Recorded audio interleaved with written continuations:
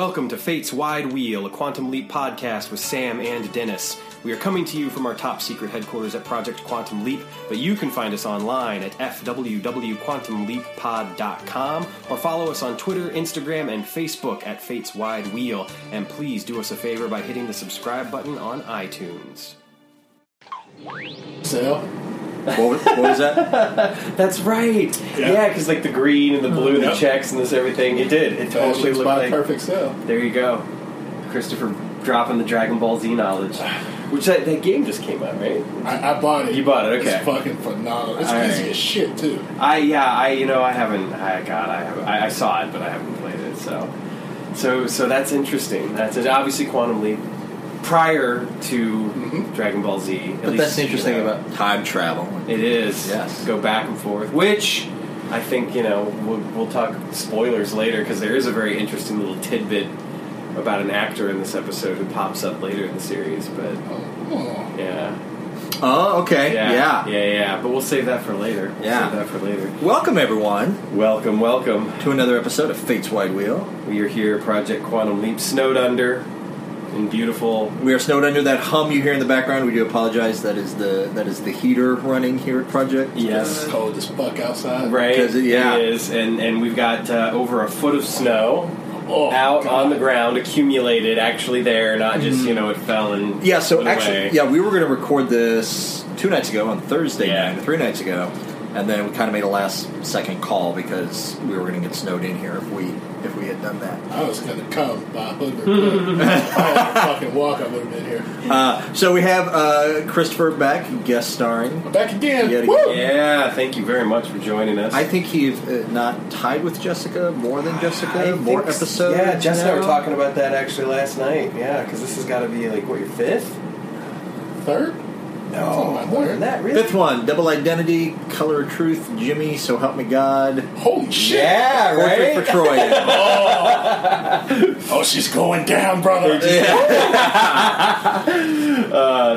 start to add up, what can you say? And so, but postponing recording that gave us an opportunity to put out on social media, like, hey, give us your opinions on this episode, some tidbits. So we've got some great tidbits from people across, I think all three, Facebook, Twitter, and Instagram. So we're going to bring those up. Oh, cool. Which we later on in the episode. Thank our listenership for.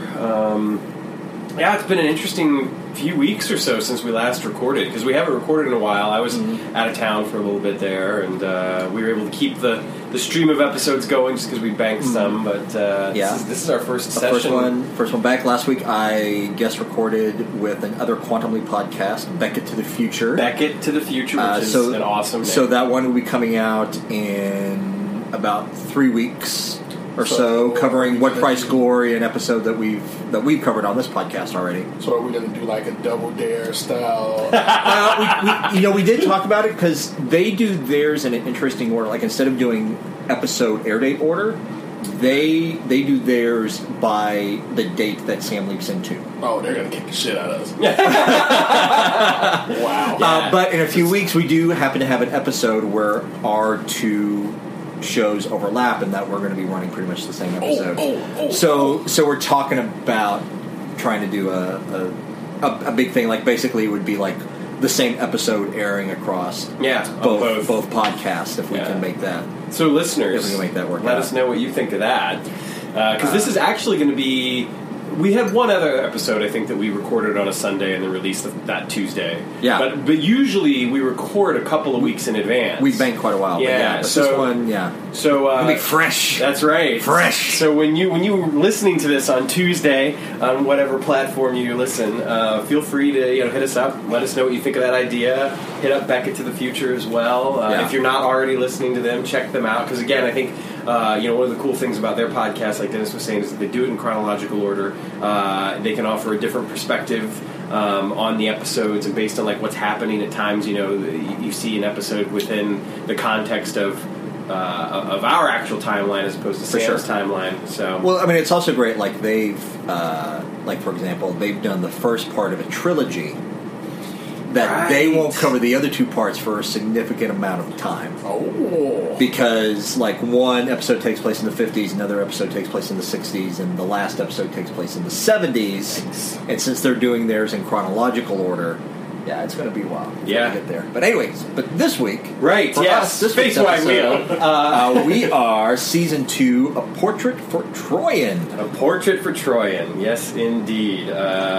First piece of trivia, Troian is actually the name of Donald Belisario and Deborah Pratt's daughter. Oh. She's very active on Twitter. She has an interesting Twitter account. I checked it out, actually. Ooh, I'll have to remember to tag her when... Yeah, totally. She actually hates the name Troian, though.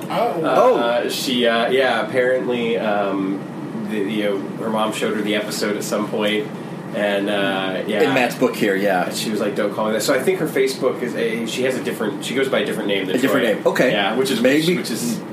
Maybe we won't tag her.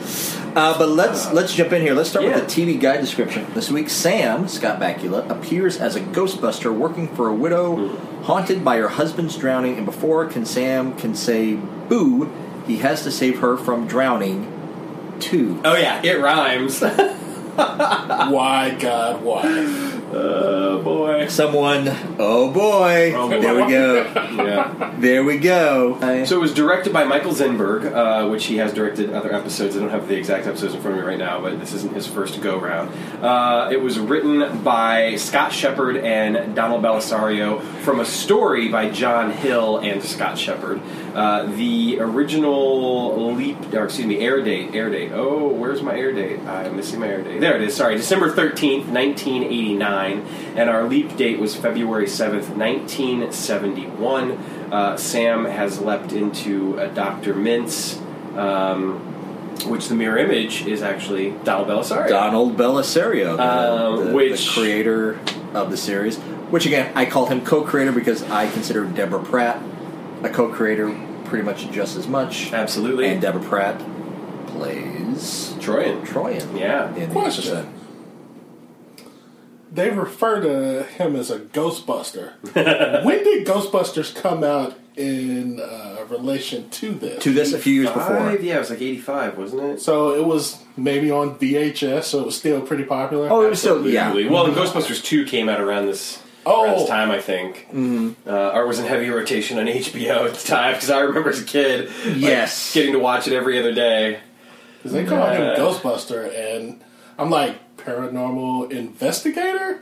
But when did they start using that? I mean, I don't know. Well, and it is interesting because he's not so much a Ghostbuster as he is like an observer. Because he's not even really there to exorcise the ghost or get rid of the ghost so much as to just like prove the point that there is a ghost. You know, it is kind of interesting, the relationship, which we'll dive into. But so before we dive in, I want to ask because Christopher, you've never seen this episode before. No. Sam and I have seen the episode before. Before going in to rewatch the episode, Sam, what were your memories, thoughts, overall impressions of the episode? As I've mentioned, actually, in prior episodes, even as last week's episode, for instance, I did not necessarily have the best memories of this particular episode.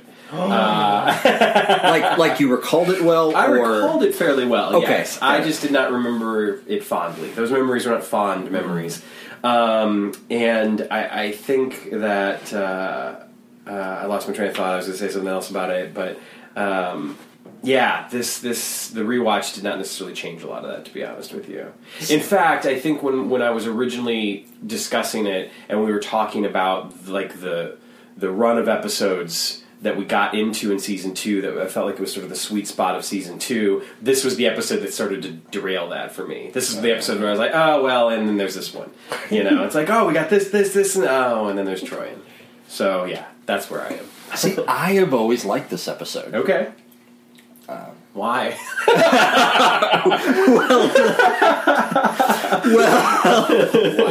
Well, let's dive into the plot of the episode. So Sam jumps in. He's standing in a graveyard. Obviously, he turns around. There's a woman standing in the entrance in a flowy gown. So first impression, like maybe even she's a ghost. Right. That's exactly what I thought at first. I was like, crap, he's about to get possessed. Go ahead. Oh, well, I was just going to say, it's interesting because even from that opening, there was something about it that made me think of, like, old Hammer horror films, especially with, like, she's wearing this white dress, the wind, the storm, you know, all that sort of stuff. And sure, you could attribute it to numerous horror films beside that, but there was something about the atmosphere that they were trying to create with that gothic horror element that felt very akin to some of those old Hammer films, you know, like Horror of Dracula and Curse of Frankenstein and stuff. Even the Rasputin movie that they did with Christopher Lee, there was just something that felt like that.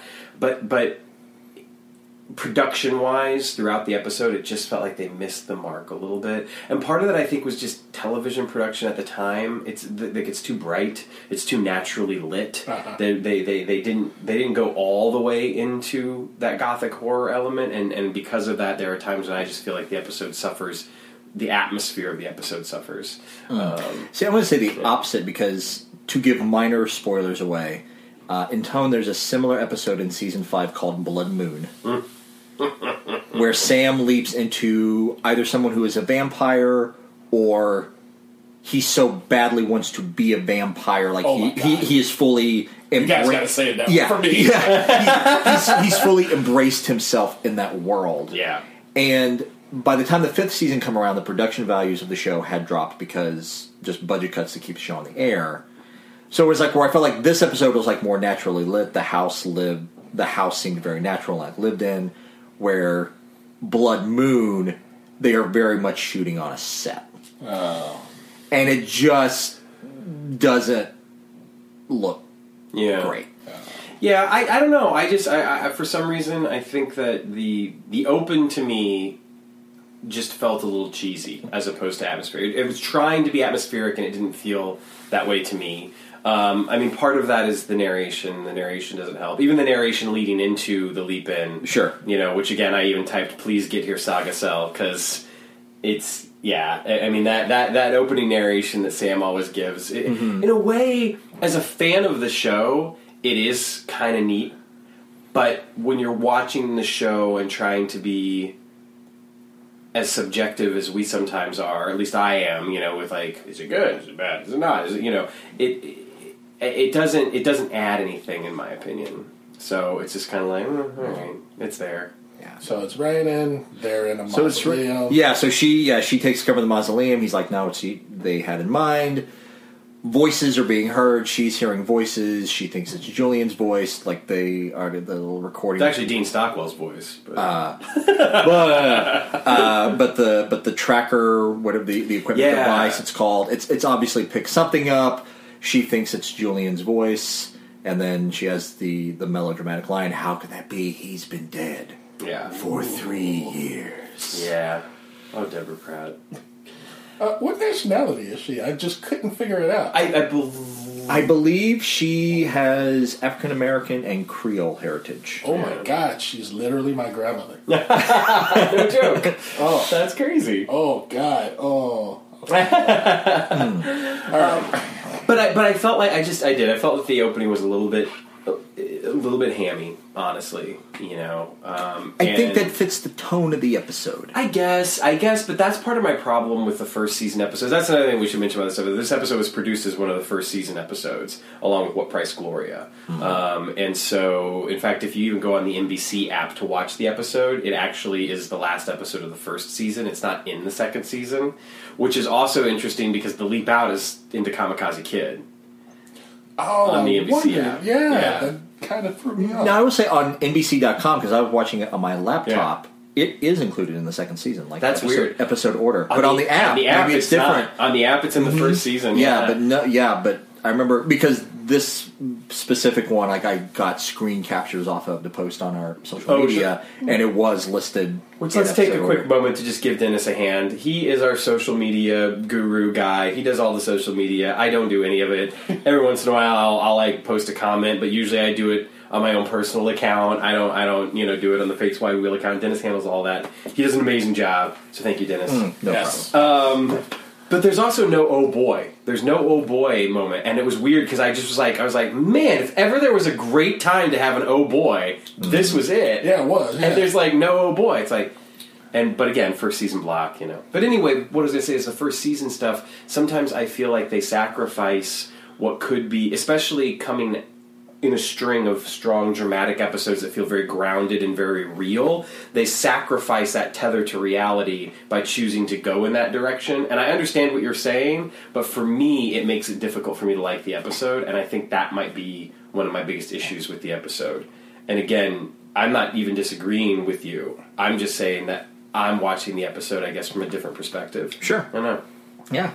Yeah. Yeah. So we get after the opening credits, and we get back into the Claridge house, which at first glance I thought maybe it was the same house as Back to the Future, Doc Brown's house. It isn't, but it looked close enough. I was like, and I googled it, and no, not the same house. I couldn't help but think that. Talking about the exterior, definitely not the interior, but the exterior of the house. Yeah, well, we get the stock footage of the rainstorm and all that sort of stuff. I am fairly confident. Like they have this close up of clouds, thunder crash, lightning. I am 95% sure that is the same stock footage that they use in the opening credits of Gilligan's Island. Really? You know what I got?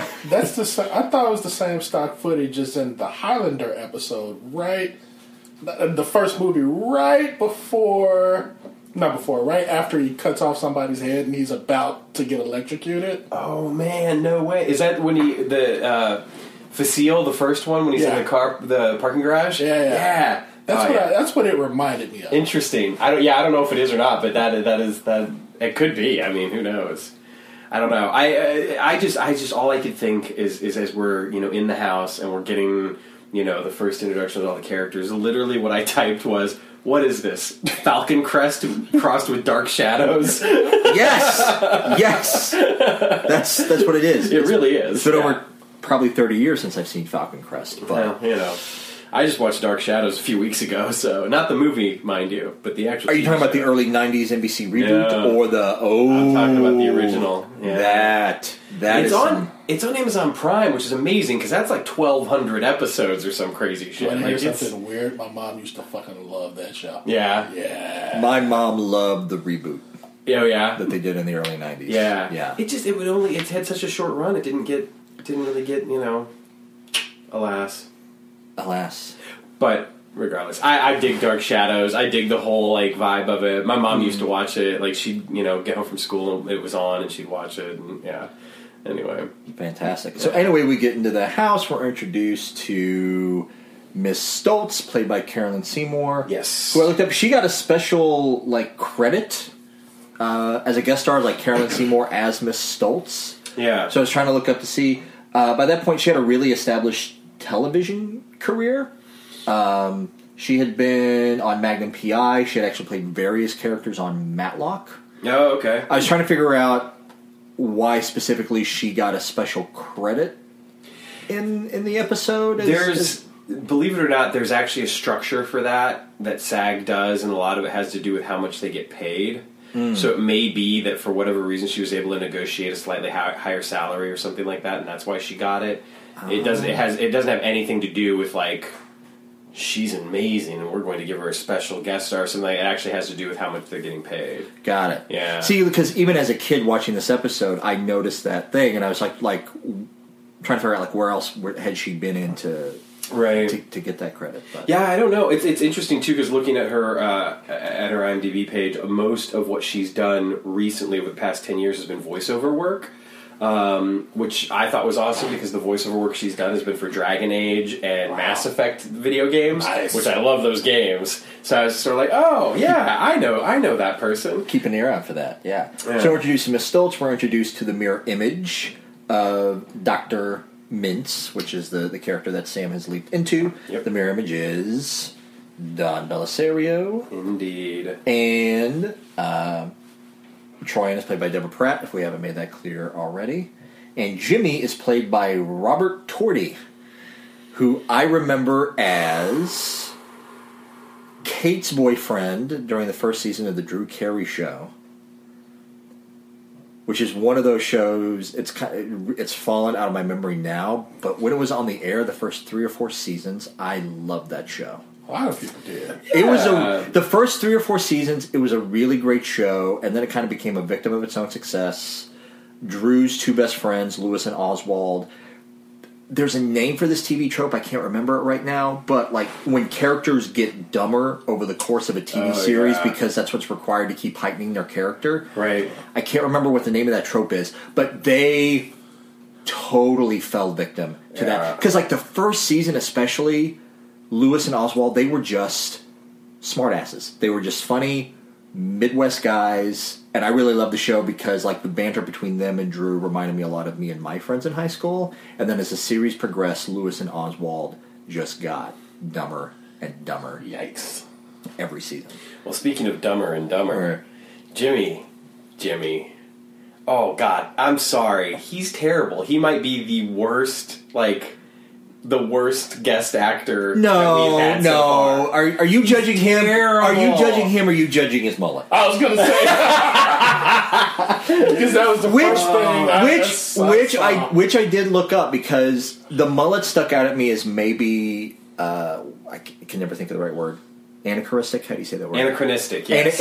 Anachronistic because it seemed too 80s for 1971. Totally, absolutely. But actually, I looked it up. The mullet started to become popular right about this time. Interesting. So Jimmy was actually kind of a trendsetter. And with those tight pants, I mean, cutting off the oxygen supply to the rest of his body. Who knows? Yeah, mullet, though. But I mean, the mullet, the tight pants, the terrible line readings. Like, I'm sorry. And he just had a punchable face. He did have a punchable face. And the other thing is like, we'll get into this more later, but to think that he's like this electronic genius who's rigged up this entire thing, like, come on. I think he's terrible. I don't know. Also, worthy of note, the other thing that I've seen him in this was either late 90s or early 2000s, straight-to-video rendition of Joseph and the Amazing Technicolor Dreamcoat starring Donnie and Marie Osmond. Or maybe just Donnie Osmond, I'm not sure. Playing the Pharaoh. He was the Pharaoh King. Any respect I had for Mother Boy is gone. He also, but I might be able to win it back for you because he did play Jesus in Reefer Madness the musical. Oh, there we go. All right, there we go.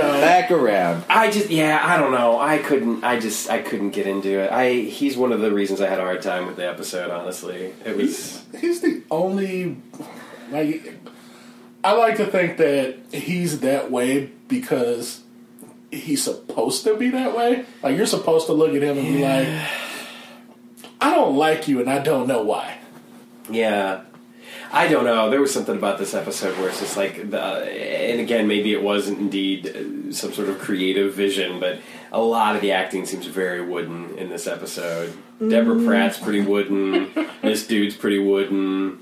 I would think anything of Deborah Pratt, she was more melodramatic and over the top, which to me just it fits the tone of the episode. Yeah, but in a very wooden sort of way, especially for the early scenes of the episode. You are not helping us if I decide to tag her on Twitter and try to get her to listen to this episode. I know. She's a brilliant writer, and she's a brilliant fucking producer, and she seems like a brilliant, amazing human being. And she was really cute in this episode. Yes, she's a gorgeous human being as well, but I just could not get behind her as an actor in this episode. I'm terrible. Everybody hates me. Sam, I might... Okay, so I love horror movies, which is why with this episode I was like, fuck yeah. But I'm with you on that. Okay. Because there were times where I was like, really, bitch? Really? Really? That'll be the quote that we throw up with the description for iTunes. Yeah. An episode in which Christopher says, "Really, bitch? Really?" Oh God. Well, should we jump in? Hate mail. instead of doing our regular thing of going thing, should we just quickly go through the plot of the episode and then get into thoughts? So basically, like overall, Troian feels that Julian is haunting her, that he is not able to move on. That's why her deceased husband. Yeah, that's why he drowned in the lake 3 years ago. And it turns out, we find out later on in the episode, she was posing for the latest illustration of her last book. He was in the canoe. He got bored or something, started goofing around. The next thing she knew, he had fallen into the lake before she realized that something was wrong. It was too late, and she couldn't swim, so she couldn't do anything about it. The painting she had thrown in the lake, but later on, Jimmy produces the painting, and he's upset. He thinks Dr. Mintz has something nefarious going on. Right. Jimmy's stance is that Dr. Mintz is trying to drive her mad. And he's a quack. Himself, and so, he's dug the painting out of the lake, and then later in the episode, Troian, hearing Julian's voice, wanders up to his study, which has been locked for the last 3 years, and there's a ghastly painting of kind of a male-looking ghost figure. Yeah. They could have made that better. Floating in the lake, and there's also water, like someone has been dragging water and it's even coming around. down the painting. Yes. And in that moment, the interesting thing about that particular moment is that it's one of those things where I feel like, God, if they had a little bit more time or a little bit more money or better lighting or whatever the case, it could have been truly actually like sort of creepy, ghastly moment. Instead, it just kind of looks like...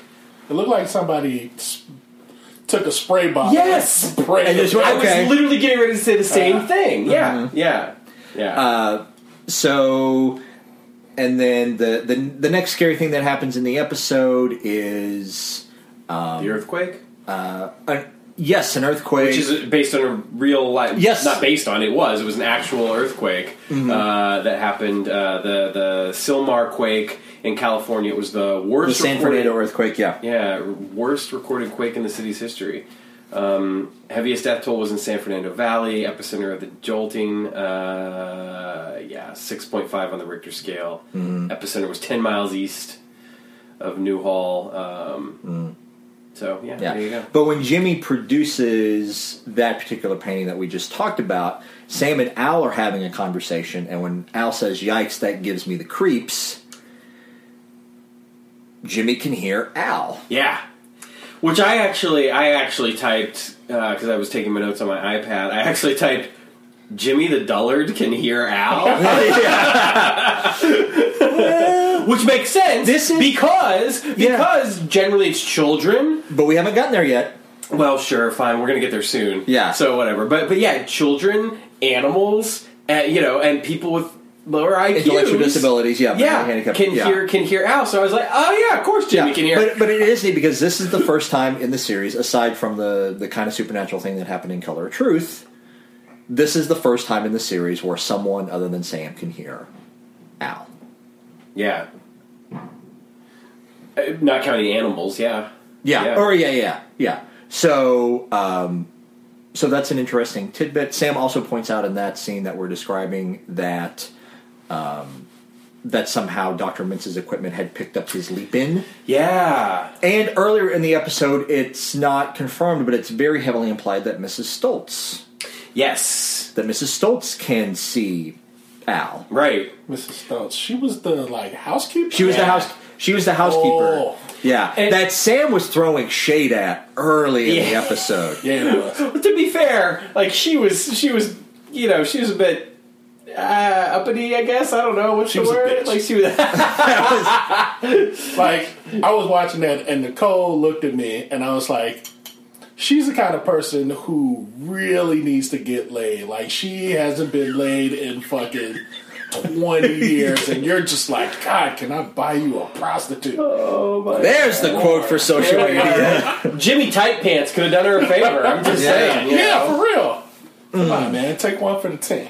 Which, I will say, speaking of the scene that you were just talking about, where Sam's talking about it picking up his leap in, as much as I might dislike this particular episode for various reasons, our regulars, Scott and Dean are great, and Scott is you can tell there's certain moments in this episode where he's really trying, and I don't mean that in a bad way, he's really trying, but he's really trying to make the best of this. Mm-hmm. But there's just something about it where it's just kind of I think he knows this isn't great. But there is something, especially in that scene that we're talking about. The reason why I have a hard time wrapping my head around this as a season that was filmed as part, or an episode that was filmed as part of the first season, is that Sam and Al's relationship feels very lived in. Yes, I agree. Natural. Yeah. Whereas I feel like a lot of other first season episodes, they were still finding their footing in that. But this just seems very tuned in. It really does. They feel very connected. I agree. And it's funny, too, playing Al's,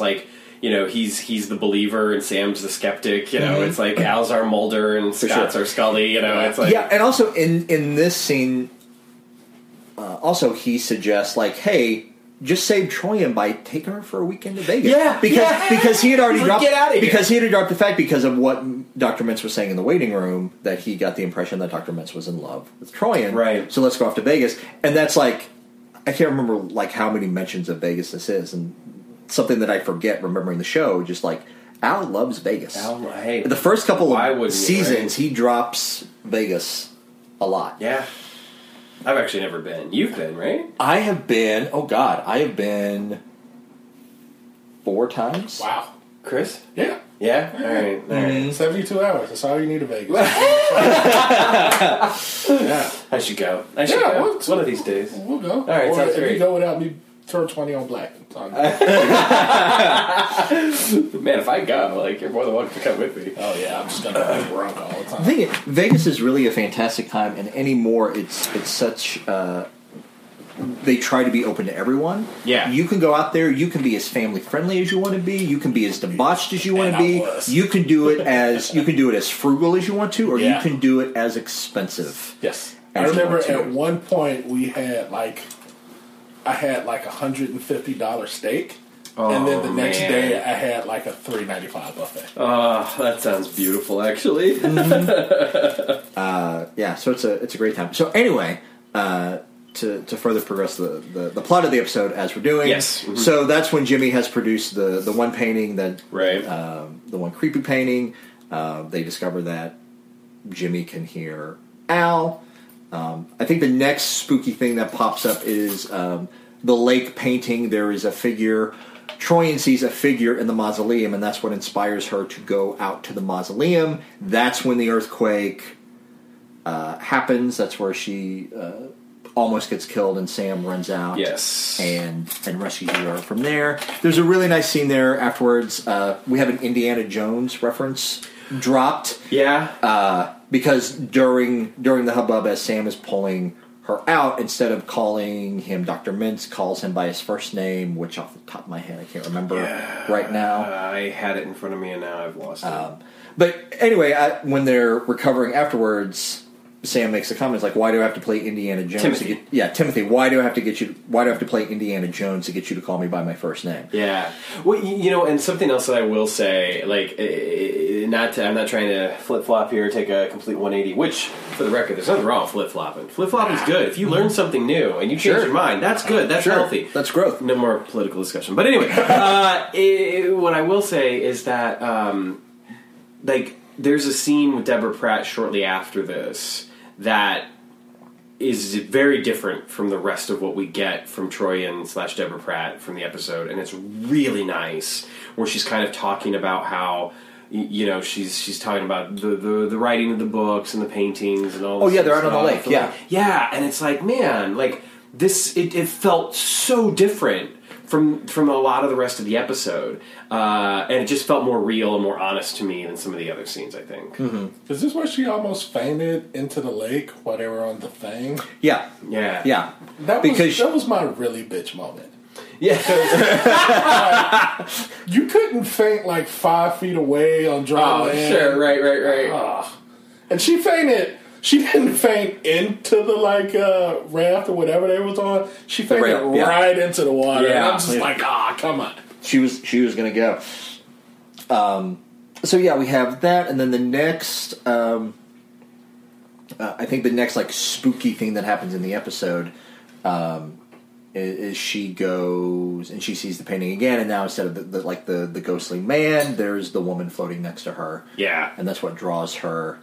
That's what draws her back out to the lake. Yeah. But I do believe it's before this. We're jumping all around here, ladies and gentlemen. Yeah, we're jumping all around. We assume by this point you've probably seen this episode if you're this much into it. A scene that I found really interesting is when Sam is digging around inside the mausoleum. Oh yeah. After the earthquake, he's trying to figure out Is this where the necrophilia joke comes in? This is where the necrophilia joke comes up. And anyways, I'd forgotten about that joke, and I was like, I think this, as a kid, this is where I learned what necrophilia was. Oh, God. I mean, Thank you. I think it went right over my head, Thank honestly, you. but yeah. Thank you, Quantum Leap. You know how... But this is where Sam gets tipped off with, like, he thinks if there is if there's a logical explanation, it has something to do with setting up some kind of complicated electronic system where you could have a voice that's only audible for certain people. And I interrupted you, Christopher. You know how shitty of a person I am? Is that, How shitty are you? when Al says I'm not into necrophilia, I looked at Nicole and said, "Oh my God, I finally found something sexual he's not into." Yeah. And then Sam said the same thing. And I was like, "Oh crap, I'm a terrible person." No. But it is that, it's funny because it is a very interesting moment, and it's. I don't know. To me, I almost wonder if this is a symptom of having been a story that was developed by two different people and a screenplay that was then written by, two people, one of whom was not even one of the people that developed the story, because the script just feels... I don't know. There's something about it. It doesn't feel very deep in a lot of ways. Like, there are a couple of nice moments. For the most part, it's very paint by numbers, and it's very like... And this is one of those moments that just kind of feels like, oh, okay, we needed to have some sort of moment of levity where, They failed. Yeah, because, even the way Sam, just kind of looks up and the look on his face, and it's like, oh, God, we found something he's not, it's like... Yeah, okay. As far as a visual gag, though, Al entering through the imaging chamber door on this one, because he just enter, he peeks his head in. And throughout the series, they're not very creative with the imaging chamber door a lot of times. No. So there's a few episodes here and there, but for the most part, I did appreciate that gag. Yeah. I will take that there. To make a tangent, there is in one novel where there's something going wrong with Ziggy in the imaging chamber door, and there's a very funny scene in one novel where the imaging chamber door is stuck maybe 3 feet off the ground, so Al has to get on his hands and knees. That's awesome. And army crawl awesome.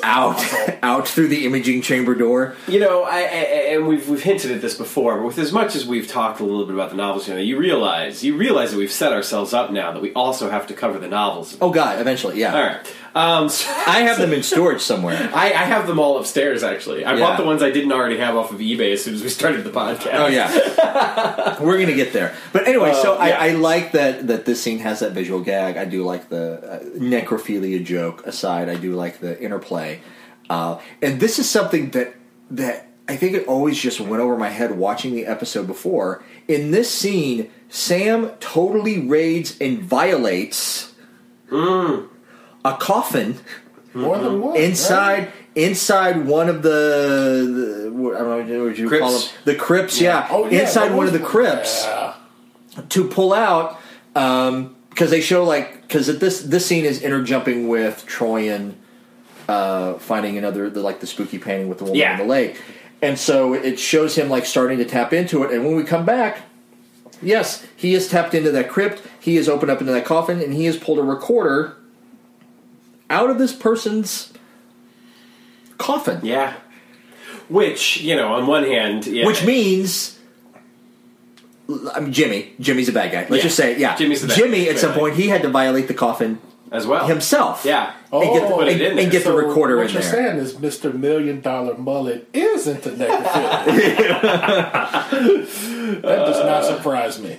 Oh, yeah. Lordy. So in that scene, we discover that's when that Jimmy, the electronic genius, which we deduced in the previous scene right after the earthquake, where he's fixing the TV, and he says he's going to go off. He wants to go see the earthquake footage. Yeah, firsthand. He wants to be there in person to see all that. It's like what? That's so weird. Yeah. But we do get that expository line from Troian about how Jimmy's an electronic genius. He can fix anything. Yeah, that's literally the line. I'm not even paraphrasing. That's the line. Yeah, and it's setting it up. And this is. And then at one point, Sam has the line of it would take an electronic genius to do something like this. Yeah, it's like what? They're really. Come on. This is when I remember plots of TV shows in this time. They weren't expected to be. That's true. They weren't expected to be intricate or do research. Kind of kind of spoon feed it in case you're tuning in Yeah. in the middle of the episode.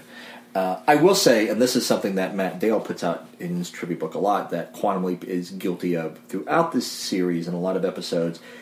It sets up a mystery, and it gives you a limited amount of suspects. Oh yeah, totally. Like this episode, you have two people. You have Jimmy, and you have Mrs. Stoltz. Yeah. Unless, like Al throws out, unless Troian is gaslighting herself, or Dr. Mintz turns out to be the bad guy. Right. Which is not unheard of. We will have episodes coming up where it turns out that Sam has leapt into the bad guy. Yeah, yeah. Well, and going back real quick to the gaslighting thing, it was one of the things that obviously, because it's been such a buzzword, I feel like, for the past few years specifically. Yes. And so hearing that word coming from the show and hearing Al say it, you're just sort of like, oh, yeah, right. And then naturally my brain also went to the film, which is where the term originates from the play and its adaptations. But which that film is also very much kind of this not quite as overt of a horror type film as Portrait for Troian is, but it still has those gothic horror kind of elements. So it's you get two for the price of one there, because it's actually gaslighting and it's actually kind of a similar story in a way. Yeah. I just thought it was interesting to hear Al. I didn't really become aware of the term gaslight until when it became more known in the last few years. When I lived in Louisville, actually I lived in a small suburb of Louisville called Jeffersontown. Every year they had a Gaslight Festival. that was their yearly fall festival, and I wish I'd known. There were so many jokes to be had. Absolutely. Man. Are you sure the Gaslight Festival is this weekend? Yeah. Oh man. But the film, one of the things that I will just to digress for a moment. The film stars Ingrid Bergman and Charles Boyer and Joseph Cotton. But the person in the film that made the biggest splash was actually an 18-year-old by the name of Angela Lansbury, who actually was nominated for an Oscar for her performance in the film. Wow. Which brings me to tie in it all together, because we were just talking about suspects as far as what Quantum Leap would give us. The fascinating thing is that was fairly normal for a lot of television programs, where you would usually have a limited number of suspects in like a mystery type program. Murder, She Wrote, however, was not one of those shows, because Murder, She Wrote would always have a very deep cast where you'd have like 4 or 5 different suspects in one episode, and usually it was pretty easy to tell who actually was doing it. Yeah. But that said, at least you had multiple suspects. In this episode, like you're saying, you got like 2 people. Mm-hmm. Take that for what you want. But so speaking of Murder, She Wrote, I'm going to come back around to that in my defense of this episode here in just a second. So we come back around. So Sam finds the recorder. Yes, there is a scientific explanation for this. Someone is obviously trying to gaslight Troian. Device, frequency, such. That's what I wrote. And so Al makes the observation. This thing, I can't remember exactly. I made the note because I wanted to make sure that I wanted to comment on it.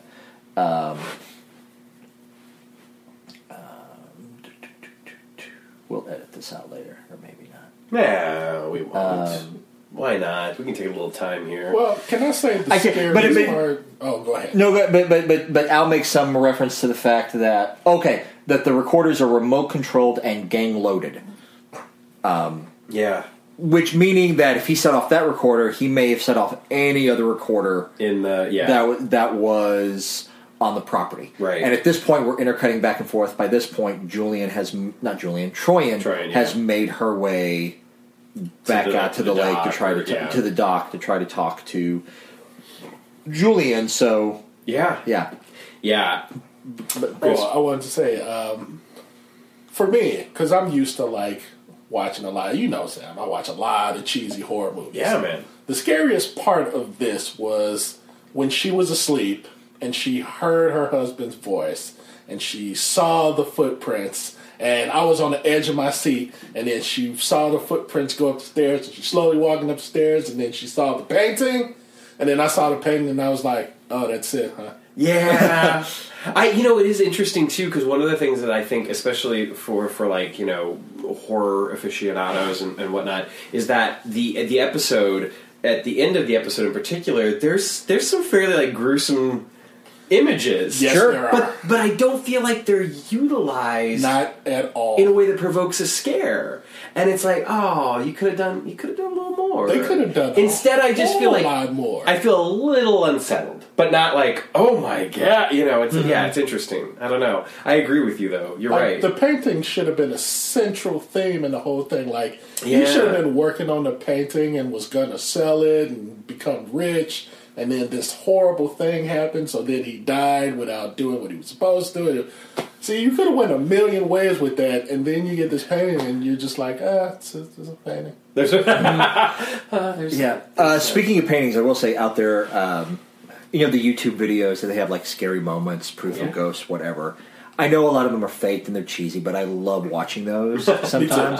And one I stumbled on lately, the story of this one, it's a painting that a mentally disturbed person had supposedly done, and just the actual painting itself is very disturbing. Oh man! Like it's just like it's almost like the Scream portrait or painting, but it's just kind of unsettling, just that in and of itself. Yeah. And the story is supposedly like this guy somehow he acquired this painting, he keeps it locked up in his attic.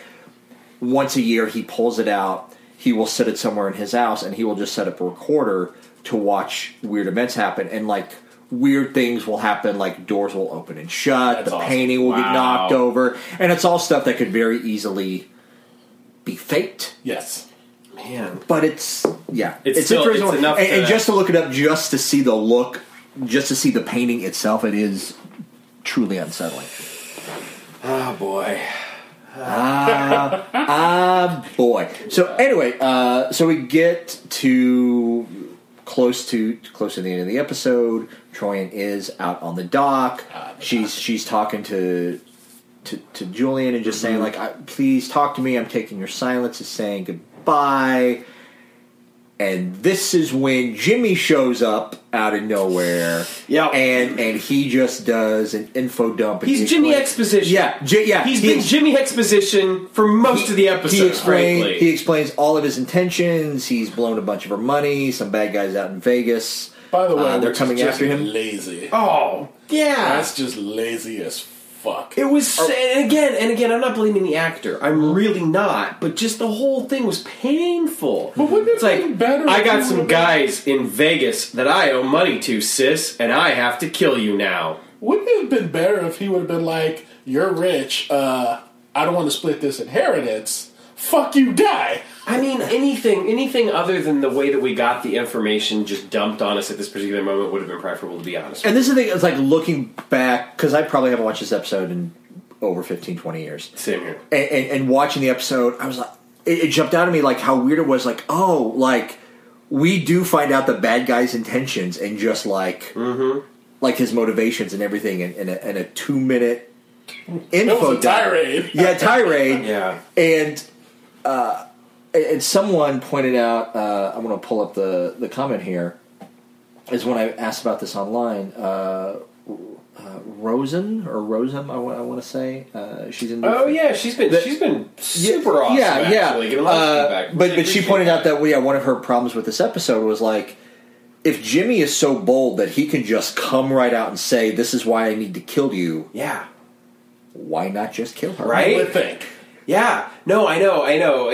She made another comment, I think, that I even replied to, that I was just sort of like, yeah, I get exactly where you're coming from on that. Because, yeah, Jimmy is just, I don't know, he's so functional, and again, the character even comes off that way. But the problem that I have is even when he's not necessarily serving the function of being the bad guy, even when he has those moments with Sam in particular where he's trying to be like, you're a quack trying to, drive my sister crazy, or you're, whatever, you're a bad influence. I don't know, it just does not, it doesn't feel good. Yeah. But to bring it back around to Murder, She Wrote, the reason why I've never really had a problem with this episode, even watching it now, is like, I feel like this was a lot of plots of whodunits on television. in the time of however it comes out in the end, and the last couple of minutes, whether it's this situation here or Jessica Fletcher revealing that they're the killer, they always end up having this 2-minute monologue where they explain why they did it.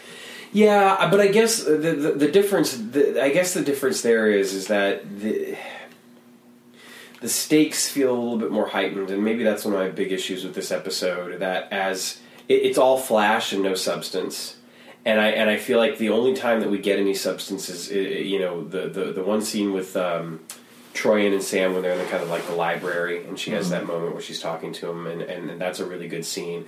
But other than that, it just feels like even the scenes between Sam and Al, which are well done because Scott and Dean like get it at this point, and I feel like their relationship is tighter, like you were saying earlier, Dennis. I still kind of feel like they're throwaways to the point where I just watched this episode the other night, and there's a part of me that's just kind of like, it's kind of forgettable, and I'm glad that it's forgettable. It's not, because I remember, most of it, unfortunately. But I don't. I think, in some ways, I would genuinely throw this out there as being the first truly bad episode. Even more so than the Americanization of Machiko, because at least that episode, like, the performance... Tried for something? Yeah. It failed, but at least tried. Yeah. And again, I felt like that episode was wrong because it was more of an episode that happened to Sam as opposed to Sam happening to it. But this episode just kind of feels like it's your mission episode. Sam has to save somebody's life. He's got to figure out what's going on here, make sure she doesn't die. But it just I don't know. I don't like it. Yeah. In fact, at one point I literally wrote, "Is this intentionally bad? Like parody? Am I not getting it?" No. Although there is one moment that I really do like, and that's okay. So as we mentioned earlier, Dean Stockwell provides the voice of Julian, who's speaking to Troy. Yes, that's his whispery, raspy voice the whole time. So at the end of the episode, when he's out on the dock with her, like trying to tell her to step back and and all this sort of stuff, there's a moment where he's like gushy gushy, center me on Sam. I love this moment. Yes. It is such a great. Actually, I mean, this is only like this is only the second time in the series where we see Al have Ziggy center him somewhere else to kind of do recon. To move him around. The only other time was with Miss Melanie in The Color of Truth. Oh yeah, right. We sit in the car with her. God, that's a great scene. Yeah, and so this is like I think the first time in the series, like after that, like where we see Al like stepping away to do recon away. So yeah, this is a really great moment where he's talking to Troian, and then all of a sudden, he's like, "Gushy, gushy, center me on Sam." And at this point, Sam is running towards them anyway. So he just jumps 10 feet, and he has just long enough to go, like, what the? Yeah. And that, to me, that's the best moment of the whole episode. Actually, it was, yeah. But, and again, there are those moments, and I will admit, there's no doubt about it, being very critical of the episode, but I think part of that just has to do with the fact that we've had such a string of really good episodes, and even episodes that we might like Catch a Falling Star, where we were sort of like, ooh, Sam's a little icky in this episode. It's still a good episode, and so to have such a weak episode, in my opinion, it's more glaring than I think if it had been. Like, if this had been the follow-up to Americanization of Machiko, I might be like, man, what a great episode! Yeah. But because it's coming after this string of really strong episodes, there's a part of me that's sort of like, Sometimes you just need a fluff episode. Yes. Yeah, I guess. You get that less and less these days, and part of that has to do with the fact that we are moving further and further towards the 13-episode season, which gives the writers, actors, directors more time to really kind of like hone in on what they really want to do. Plot, between Netflix and HBO, we get that now. You don't have to have 24 episodes, and you're not going to get as many stinkers, which I prefer, but. Even because right now I am watching Twilight Zone from the beginning on Netflix. The first season had 35 episods. Yeah, man. Christ. They're not all going to be winners. And so even watching those, like I watch a really strong episode and then we watch another one, like, that's... Where it's not like necessarily fluff, right. But it's like you can tell like the writing wasn't good, it wasn't honed in as much. 3, and there's an episode that's a musical. And I wanted to, like, throw my TV. I wanted to throw my remote at the TV. Well, because Grant Gustin's, like, a really good singer. Like, he's done musical theater and stuff like that. So I guess it makes sense that they would have a musical episode. But it makes no sense in the overall arc and plot of that season. No. It's basically saying we need to throw an episode. Yeah. Speaking of which, I want to give a quick shout-out to the Twilight Zone podcast. It's the TwilightZonePodcast.com. Again, the Twilight Zone Podcast. It's a great podcast. I really, really love that podcast. I feel like it's very well done. If you're interested at all in the Twilight Zone, check that podcast out. He has episodes that are focused on specific episodes, obviously. He also does episodes, though, that are focused on, writers or directors or even Rod Serling, and they're fascinating. And there's one episode that he actually has an interview with Rod Serling, and it's great because he plays the interview, but then he also drops in some comments along the way, especially before and after, and it's fascinating because the interview took place right before Twilight Zone started airing, and so it's really cool because he's speaking like 60 years after the fact. The podcaster whose name I can't think of, the host. Thank you. But it's really interesting to hear some of the comments he makes, and then to hear the interview, and then hear further commentary on it. But it's a really well done podcast, very compact. Not like ours. He's usually like 30 minutes. Sure. But yeah, it's great. So shout out to the Twilight Zone podcast. Check it out if you're interested at all in Twilight Zone. Shout out to the Twilight Zone. Oh God, such a good show. That's the thing. It's like rewatching it. Like I suffer from anxiety and social anxiety, and from like looking at my Facebook news feed, I can tell like a lot of people do. And sometimes I wonder, just because of, technology and social media and other stuff, like if that is something that is very unique to like millennials or late generation baby boomers, like not baby boomers, Gen Xers, like I am, or whatever they call the new generation after the millennials. And so sometimes I wonder if like if we are just getting more anxious as a society because of just everything that is going on. And then I watched episodes of the Twilight Zone.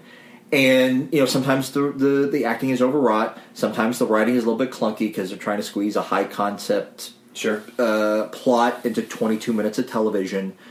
But just them like nailing like the allegory and metaphor of just the anxiety that people were feeling then. And I'm like, no, there is nothing unique about me and my anxiety right now. People have been feeling this forever. And the flip side of that is that there are times when those 27 minutes, because commercials were different back then, that those 27 minutes are gold, and the actors are incredible, and everything just comes together in such a perfect way. And the cast, obviously, you look back at some of the names of people that were in those episodes, and then later wanted to do other things, and there's some great episodes. One of my favorite episodes is always going to be this episode called 2, which is actually it's just two characters. It's Charles Bronson and Elizabeth Montgomery. Wow. And they're the only two characters in it. And it's basically this post-nuclear Holocaust world. And they're, as far as they know, they're the only two survivors. It's thinly veiled, but I'm just going to come out and say it. She's a Russian, he's an American, and they're all that's left. And it's just brilliant. And I love that episode so much. It's one of the high points of the series, honestly. To make a Bewitched connection, I watched one the other day with Dick York, who played the first Darren on Bewitched. And it was set in, I want to say, World War II. Okay. And strangely enough, he gave off a Jake Gyllenhaal vibe in that episode. Wow. I didn't think that was possible because he usually, on Bewitched, there was even another episode of The Twilight Zone that he guest starred in. He gives off a very wimpy milquetoast character. Yeah. And like he gave off a very different vibe as a soldier in that episode. I was like, that's weird. Yeah, it's interesting too seeing some of the actors in those episodes because you're right, they often... I feel like some of the actors that are in those episodes we know from other things, and so our expectations are Bill Shatner is Captain Kirk, Charles Bronson is Death Wish, all this sort of stuff. But the truth is when you see them in the context of their Twilight Zone episodes, it kind of reminds you, it's like, no, they're actors, and they're damn good. And that's the thing about Bronson in particular. It's like seeing him in this episode is just sort of like, man, he's so good in this. And there are other things that I've seen him in as well, where he's equally like Once Upon a Time in the West or whatever. And, but yeah, I mean, God, we could do another podcast about just on that. Zone. Anyway, but back to Quantum Leap. It's appropriate. There is a Twilight Zone reference in this episode where Sam teases Mrs. Stoltz that does she unwind by watching episodes of the Twilight Zone? Right. Yeah, that's right. Yeah. So let's talk about Mrs. Stoltz for a second. So we'll come right. Yeah. So because we're getting towards the end of the episode. Actually, I'm sorry. Before we talk about Mrs. Stoltz, let's go ahead and get to the end because we're almost there. So yeah, they both. Oh yeah, so Jimmy throws Troian into the lake. Yep. Sam tackles. She can't Jimmy. swim, by the way. She can't swim. Huge thing that we learned early on. She cannot swim. Yeah. Which is why she didn't try to save Julian. Yeah. Yeah. Sam tackles Jimmy into the lake. By the way, with that tackle, his form was off. Rap. Yeah. Rapid complete. Anyway, and so Sam he saves Troian with an assist from Al. This is also, I think, one of the few occasions or one of the first occasions in the series where like Sam is able, or not Sam, but Al is able to hone in and locate like a specific person because he makes reference like she's 10 feet over that way, 8 feet down. 8 feet down, yeah. And the hand link, it's interesting too because this is obviously not the first time we see the hand link, but considering that it was part of the first season production block, and he's got the hand link, which is very much the second season hand link. Yeah. That was another thing that I kind of noted was as I was watching the episode. It's like, oh, he's got the hand link. Yeah. Oh, and most importantly, right before Jimmy throws Troian into the lake, there's another small aftershock, a tremor. That's right. And that shakes bodies off the bodies, off the lake. Off the bottom of the lake. Like I was saying earlier, Chris, like that's one of those moments where you feel like, man, that could have really been played for like a shock. And here's the great thing. Here's what I would have done. After Sam tackles Magnificent Mullet into the fucking lake. Magnificent Mullet. And the earthquake happens. There should have been something cool where the bodies come up and drag his ass down and then help Troian up. Ooh. See, that would have been fun. I would have stood up and applauded. And then the bodies just came up and I was like, oh, that's fucking gruesome. Right. That would have been, yeah. Ugh. So anyway, Sam saves Troian. Sam saves Troian, and then we cut to... But Jimmy is... Jimmy's gone. Just assume he's drowned. Yeah. And so we get this weird after scene where, like, taking notes, I'm like, there's like 4 new characters that pop up. I'm like, did the police, the ambulance, and the historical society all show up at the same time? I'm gonna say yes. And it's weird to me because it's like we've had what could have been.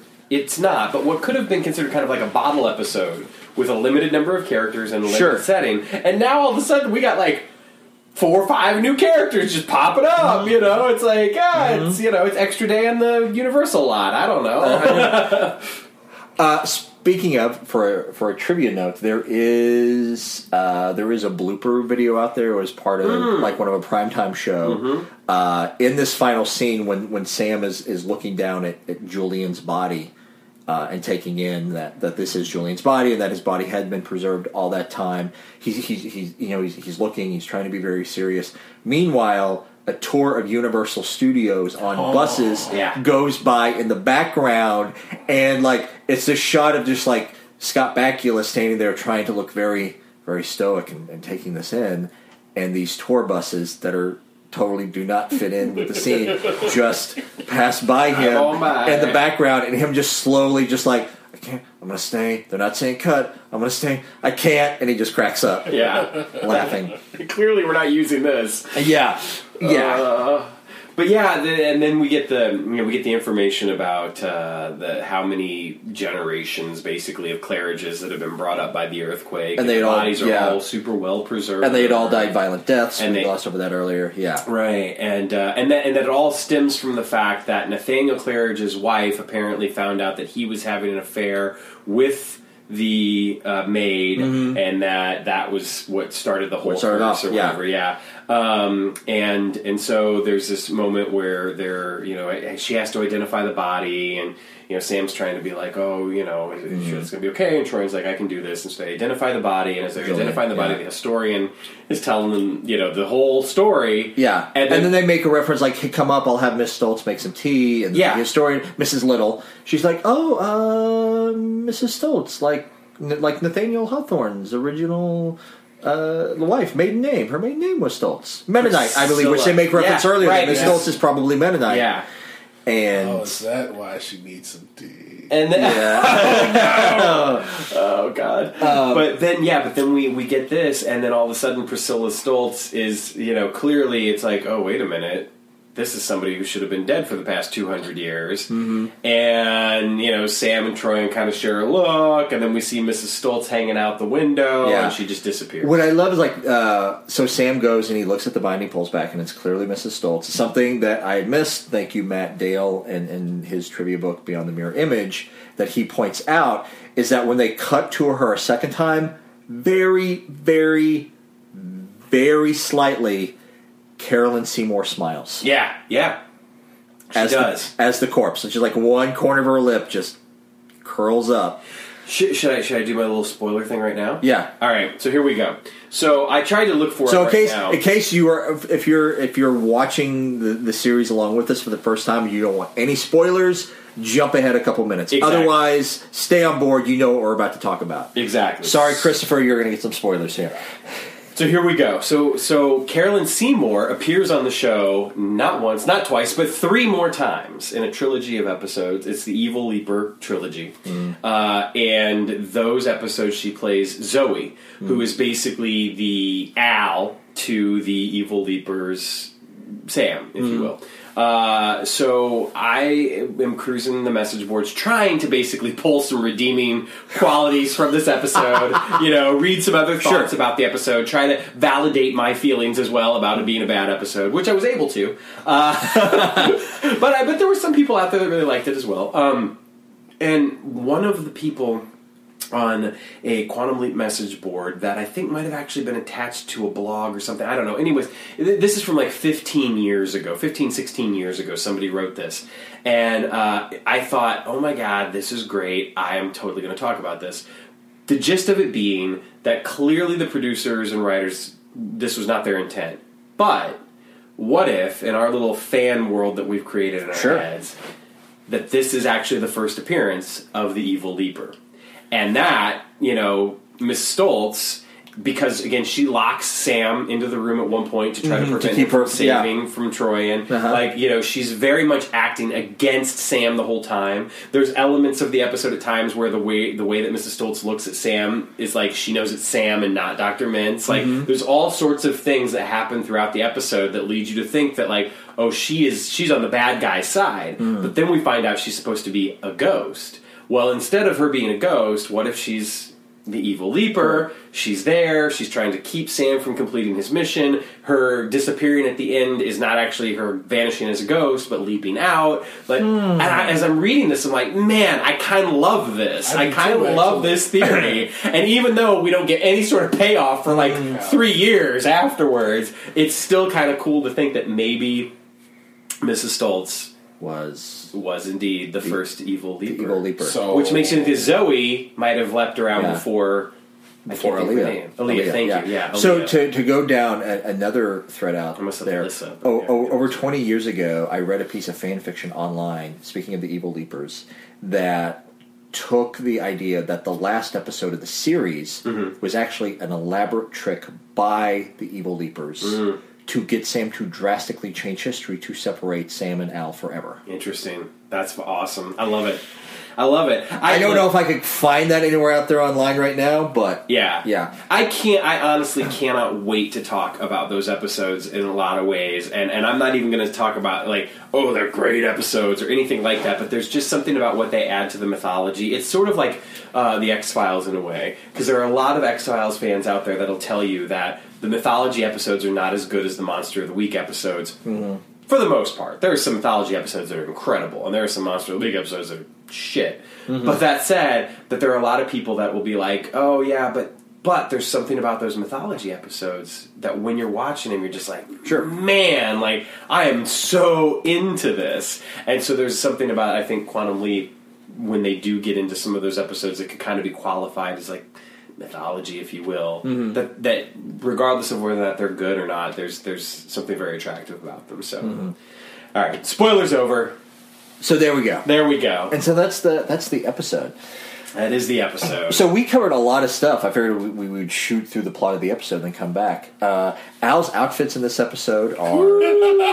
I love Al's outfits in this episode. His first outfit reminded me of... all right, I'm going to nerd out here for a second. Do it. On the Quantum Leap podcast. You're going to nerd out. For all of you guys out there who have ever seen Dragon Ball Z, there is a character named Perfect Cell, right? Al's outfit looked like it was either created from the skin of Perfect Cell or it was created for a fashion show by Perfect Cell. And go back and research it. I'm not bullshitting. Put them side by side. You'll be like, oh, hell yeah. They look exactly the same. Holy shit. If he only had like a hat. Like a hat. Like, yeah. Speaking of Al's outfits, we should give a shout out. He's reached out to us. We haven't reached out to him yet. We need to for an interview. But one of the primary costume designers for Al on Quantum Leap has found us on Twitter. Jean-Pierre Dorliac. I hope I'm pronouncing his last name correctly. Jean-Pierre Dorliac. But he's found us on Twitter. Yeah. And, sorry about the puking forest thing. No, I think that he is probably well aware that these were loud outfits. Absolutely. We should definitely try to work that out because it would be great. We're just kind of novices as far as the podcasting goes, but I'm sure we could work that. I know you've seen Dragon Ball Z, Dennis. I have not seen Dragon Ball Z. I have not. God, I wish I could pull up Perfect Self. I have a limited exposure, to be fair, but I mean, I guess not that limited. I watched it a lot when I was like in high school because back in the day, Cartoon Network with like Toonami and all that sort of stuff. I mean, so you know what Cell is. Yeah.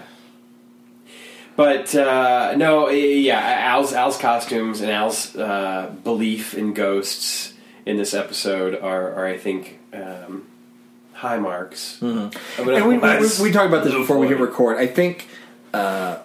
Why looking back, having watched the entire series, why this episode can seem weaker is that this becomes a formula that they come back to too often throughout the series. Is that Sam leaps into a possibly paranormal situation. He tries to find the scientific explanation because he's a scientist. Al wanting to believe in the paranormal. He always wants to believe that it is paranormal or ghosts or supernatural or whatever. Sam spends the episode proving that there's an explanation.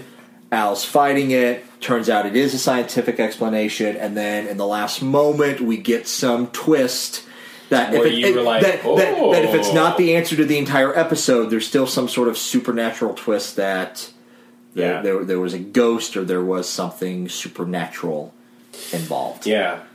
I think that the formulaic nature of the episode is even beyond that is evident by the sort of here's what you have to do, here's your obstacles, but again, it feels so formulaic to me that there's just no real human connection. Yeah. Even the scenes between like Sam and Troian, they're again, the first half of the episode falls flat for me completely. There are a couple of scenes later on between the two of them where it starts to work, but by that point, it's hard for me to be as invested as I would be had we gotten scenes early on. Like thinking about Blind Faith, for instance. We get scenes almost immediately with him and then the girl, Rachel, I think. Yeah, I think you're right, Rachel. Yeah, where like immediately there's this real human connection. There's something very nice about the relationship between the two of them. There's some very convincing scenes that happen, and it happens right away. So I feel invested. This, I don't. I feel like it's more just sort of like you should be interested because we're telling you a ghost story. And it's not a good ghost story. Yeah. It's not interested in... You know what else? Now, before we hit record, you said you love this episode. I didn't say I love this episode. I said I didn't hate this episode, but as a horror movie enthusiast, Let me just say that I've seen episodes and movies that are 10 times worse than this. But I did notice that Troian always wore white in every single scene. That's a good point. What was that about? She looks good in white. I don't know. Absolutely. I don't know. I was going to say, I feel like Deborah Pratt appears in more episodes, but this is the only time we actually see her in episodes. But later on, she does show up as the voice of Ziggy. Yeah. Oh. And again, like I don't think she showed up. She showed up as the voice of Ziggy in a fan movie back in 2009. That's awesome. Yeah, that's her. That's her dedication to the series. Well, afterwards, it was honestly, like you mentioned earlier, there's no understating really the impact that she had. Mm-hmm. On I truly consider her like the co-creator of the series. Yeah, and I'm not joking. Like I genuinely see her as being a brilliant contributor to the television show. Not necessarily in the role of Troian, though. Fair enough. Yeah.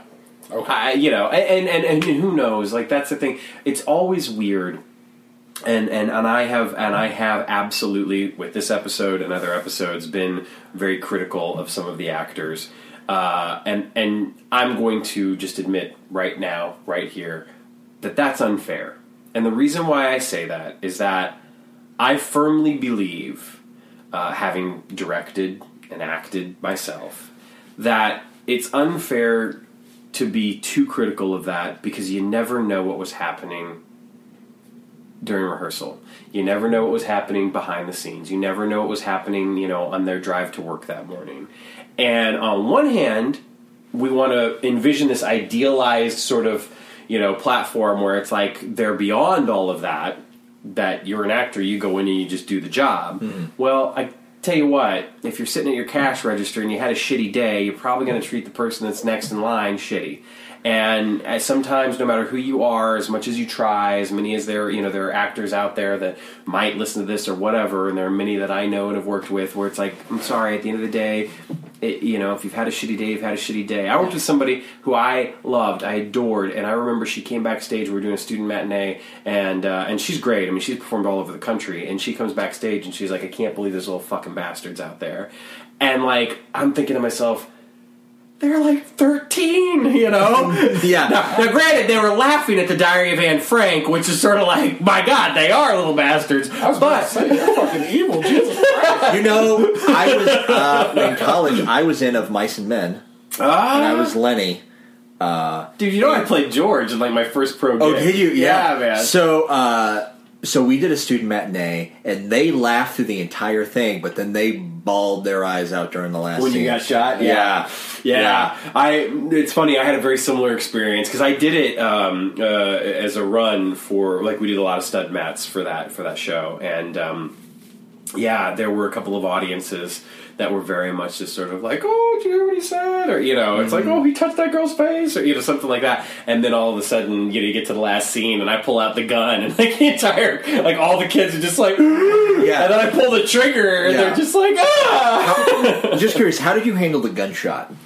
Was it a sound effect, or was it... No, it was practical. It was practical? It was actually the gun. Like, with the way that we did it is that I literally pulled out the gun, I had it in my hand, had my moment or whatever, pointed at the back of his head, pulled the trigger, and... Blackout. Yeah, same thing with us. What's interesting is that since he literally pulled the gun at the back of my head, and the sound effect was coming from the gun, for that last scene, I put in clear wax plugs, and so the last scene I had to do practically deaf. Oof. To take out the sound, and then... Yeah. I guess I stood a little bit away. I don't know. He didn't do that. Yeah. Last of Mice and Men story before we get back on track. So when we did it in college, my main competition for the role of Lenny was the guy who ended up playing George. George and Lenny, if you're not familiar with the story, they are supposed to be very different in size. Yeah. Lenny being much taller, so they ended up taking a pair of my own work boots. The director took them to a cobbler. Yeah, it actually had 3-inch lifts. Wow, put on them to make me just a little bit taller than George and everybody else. as I was supposed to be. I honestly, I showed up to the audition thinking to myself, I'm not going to be George, because at that time I probably weighed what I do now, and I'm like, no, they're not going to cast me as George at all. But I knew I was shorter than probably some of the potential Lennies, but I decided to wear boots. So I wore boots that gave me probably a good inch and a half lift. Sure. I showed up and I did the audition, and the director actually came to me afterwards, and I'll never forget this. She's like, look, you're going to be George, and I was like, what? And she's like, yeah. She's like, but I have to be honest with you. The producer, wants you to lose weight. Are you okay with that? And I was like, yeah, of course. I'll do that. And I did. I did. I actually dropped like about 30, 40 pounds, like in a few months' time. It was kind of crazy. But the funny thing is that a lot of the other actors that showed up to audition were all tall, and like about, some of them were about my height or whatever. A couple were maybe shorter than I was. But I just remember seeing all these actors out there, and I'm just sort of like, man, whoever plays Lenny is going to have to be huge. And I later came to find out that they had looked for two people in particular that they were looking at for Lenny, and one of them was indeed quite a bit taller than I was. But it was kind of crazy, because I went in there thinking like I need to be tall in order to play Lenny, because that's the only role I'm going to be good for. And next thing I know, I'm playing George and having to get a personal trainer. But hey, that's the job. Yeah. So one more. This crossed my mind because we were talking about in Catch a Falling Star. We were talking about the use of blackface in whatever movie it was. Holiday Inn. Mm-hmm. What is the name of the black character in Of Mice and Men? Oh no, I can't. Do they literally just call him Curly? Curly. Yeah, it's Curly. His name's Curly. Yeah. Curly. Yeah. And so we had no black actors in our student body, and so for a time the director, I know Curly was another character, but for a time the director was literally thinking about putting our actor cast as that character in blackface, and then decided not to do that because that, quote, might be offensive. That might. And I was this director. Beautiful man, a heart of gold. He would never do anything that was Crooks. Yeah, Crooks. He would never do anything that was intentionally offensive. But they ended up just deciding to pull any reference to his race, pull all of those lines out of the play, and but I feel like the play loses a little something then, because even we even had to make a couple of cuts because the N-bomb gets dropped a few times in the show, and we didn't want to do that. But the amazing thing is that I remember the actor that played Crooks was actually quite good. I mean, he might have been the best actor of the show, to be honest with you. But he was really great, and the scenes that we had with him and that Lenny had with him were solid, and just and brought about, I think, all the use of that word and in the context of some of the scenes that would have happened. I feel like it didn't matter that we didn't use that word. Mm-hmm. Do you know what I mean? Yeah. Like, and in a way, it's sort of like the show was almost better for it, Mm-hmm. And I'm one of those people that will say, like, if you're creating a scene in an environment and you need to do something or say something or whatever, like, you should do it, right? Mm-hmm. But the fact that I felt like this little production, Indianapolis, we were able to like cut all that shit out, and it still kind of came across that racism, that the way that this character had been beaten down, and physically the character is for sure, But also, I think there's a thing that the argument that if it doesn't fully contribute to the show, and if it's not going to be, if it's not the point of the show, and if it's not going to be done often enough throughout the show, there is the point to be made that, especially in live theater, it's different from television or movie. In live theater, the first time that word's said, it's going to take you out of the moment. Absolutely, like you're going to stop like being enveloped in the story, and you're going to be like, oh, this is a play, and this production, they made the choice to keep that word in the play. Absolutely, and unless it's important enough, or you're going to do it often enough that the audience can get over that weirdness and get back into the story, sure, it's not worth it. Yeah, no, I would completely agree with that. It is different. It's like it's that interesting sort of thing that you have with being there. The audience is right there in front of you, and they're all experiencing this in real time. And to hear any kind of offensive word or offensive term, even like depending on the language that is used, whether it's an offensive word or just fuck or whatever, it can absolutely depends on the context. Yeah, exactly. It can definitely take you out of it. It's like Tracy Letts, when he won the Tony Award for Virginia Woolf, and he was just like, the difference is we get to say it to their face, and it's absolutely true. It's like, when you're in live theater and you're saying it to somebody's face, it lands very differently than if you're watching a TV show or watching a movie. And even watching Quantum Leap, where they use some of these words and you're watching it, it lands differently than if you were sitting in a theater watching that scene, in like Color of Truth. But even still, like there's an episode coming up, and I think we've talked about it. There's an episode coming up in the 5th season where that word is dropped, and race has nothing to do with the overall plot of that episode. There's just one character who is black and one character who doesn't like black people, and like I said, nothing to do with the overall plot of the episode, but the word gets dropped. And like in that case, I'm like, no. There was no need to use the word, because you just totally took me out of the show. I actually looking a little bit even closer to where we are. There are multiple episodes where Sam leaps into a black man, and I think that one of the things that I'm looking forward to is there is a specific episode which is a part of one of the most brilliant moments of the entire series, where he leaps into a black man, and the fact that he's black is not even addressed. That's and it's awesome. Fucking beautiful. Yeah, awesome. It is. It really is. Like I like that. To me, it's like, oh, great. Like that's awesome. You're not trying to like use this as, it's just sort of like, no, it's just whatever. Just part of the episode. Yeah. Man.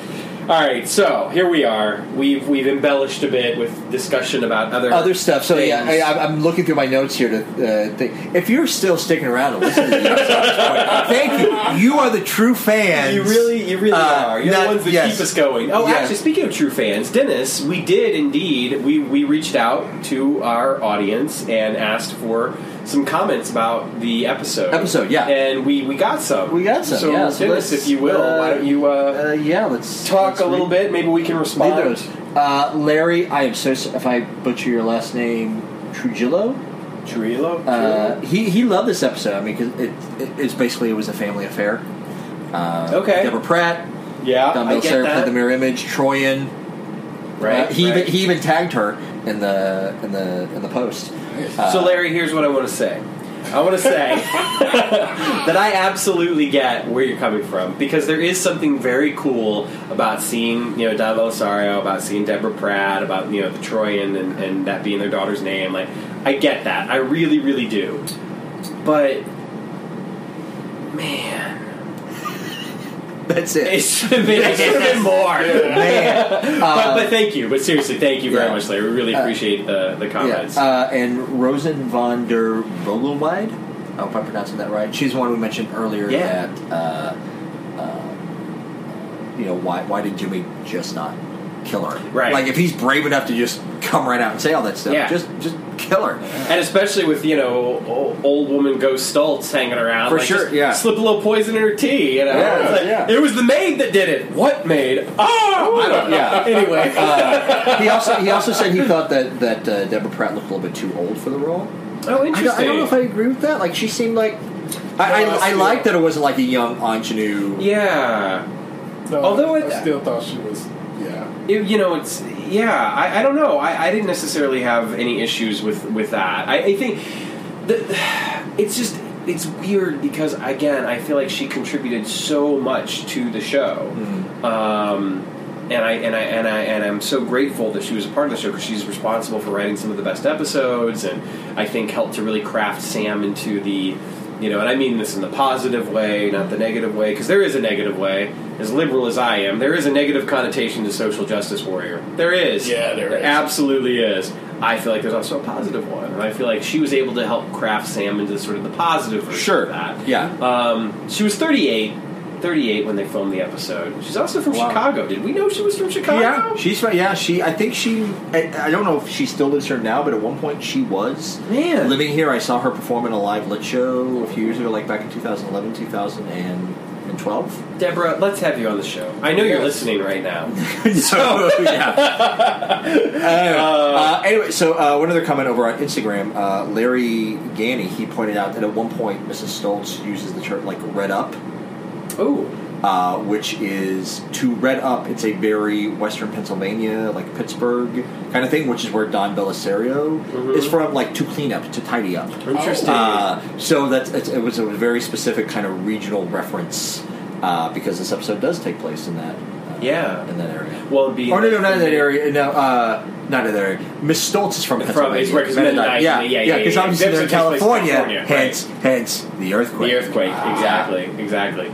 Well, you know what? Thank you so much for all the comments, and we look forward to more. And feel free to just ask questions that don't even have to do with the specific episode that we're on about. Oh yeah, Larry also pointed out that we have an upcoming episode that points out that Quantum Leap did predict that at one point in Super Bowl 30, not only that the Steelers would be playing in Super Bowl 30, but would be ahead at halftime. Would be down at halftime. Would be down by 3. Yeah. And at one point, and that was like 5 years before Super Bowl 30 actually aired. Yeah. And then it turns out the Steelers were in Super Bowl 30, and at one point in the game, the Steelers were down by 3. Take it on the Cowboys. I remember watching that game. And the funny thing is I specifically remember making that connection. And the thing that I commented back to Larry is that I came to Quantum Leap late as a kid, so I didn't realize that Al's present was the quote the future was a few years in the future. So that was like that line was like oh Al is not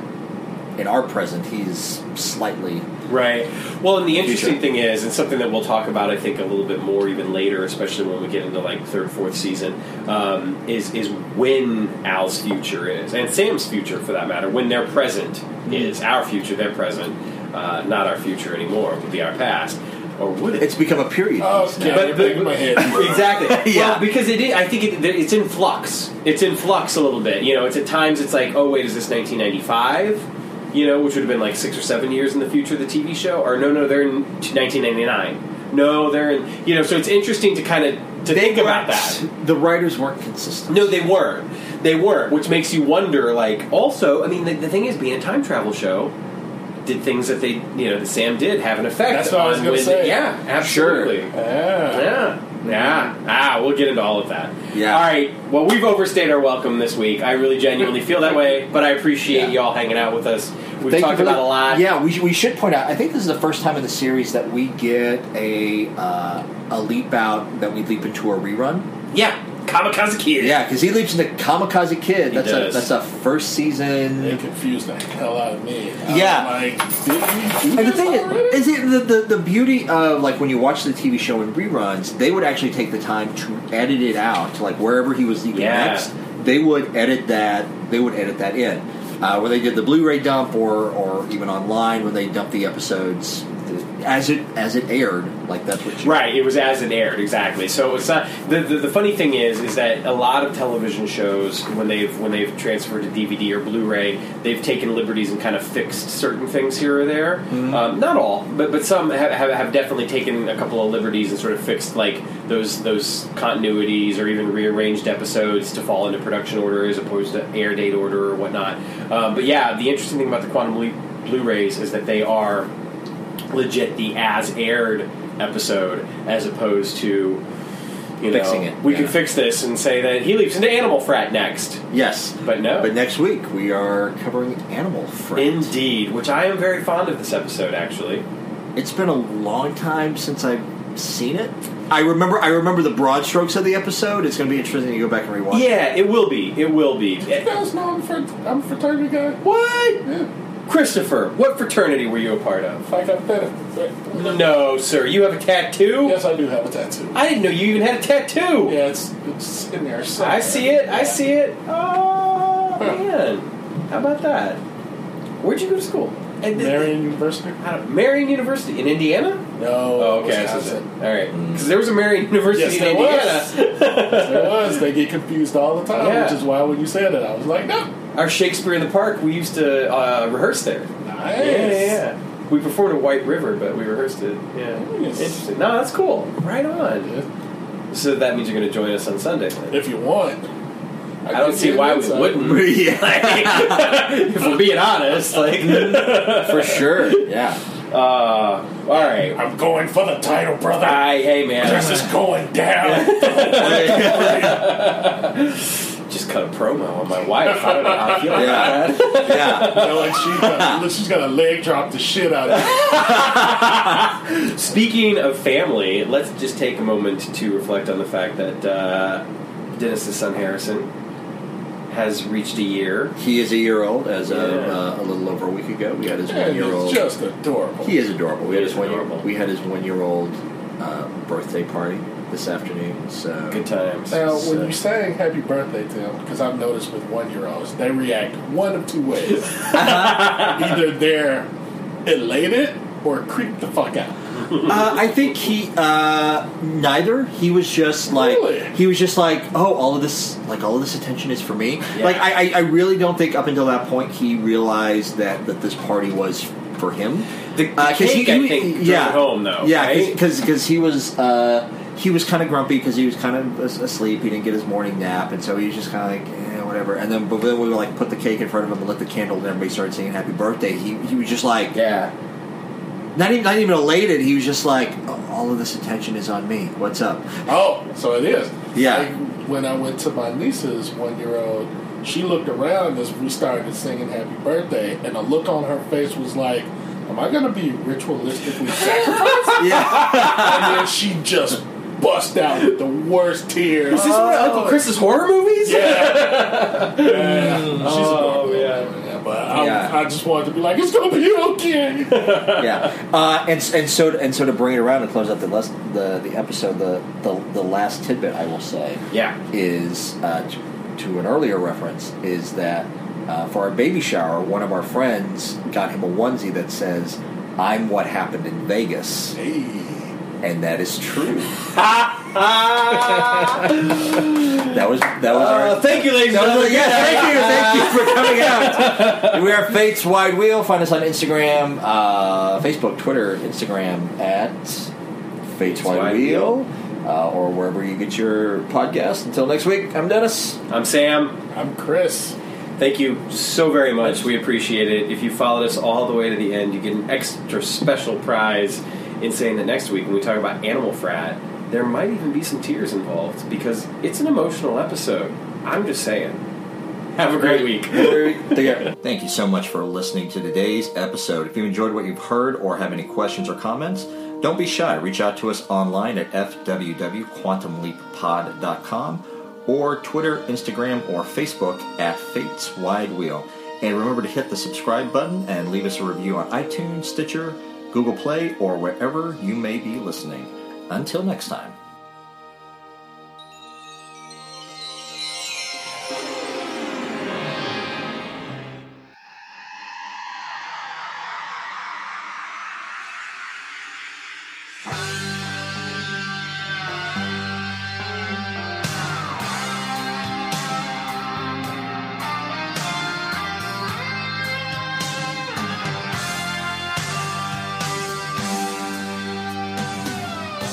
As I travel in space and time, I want to stay, I want to go.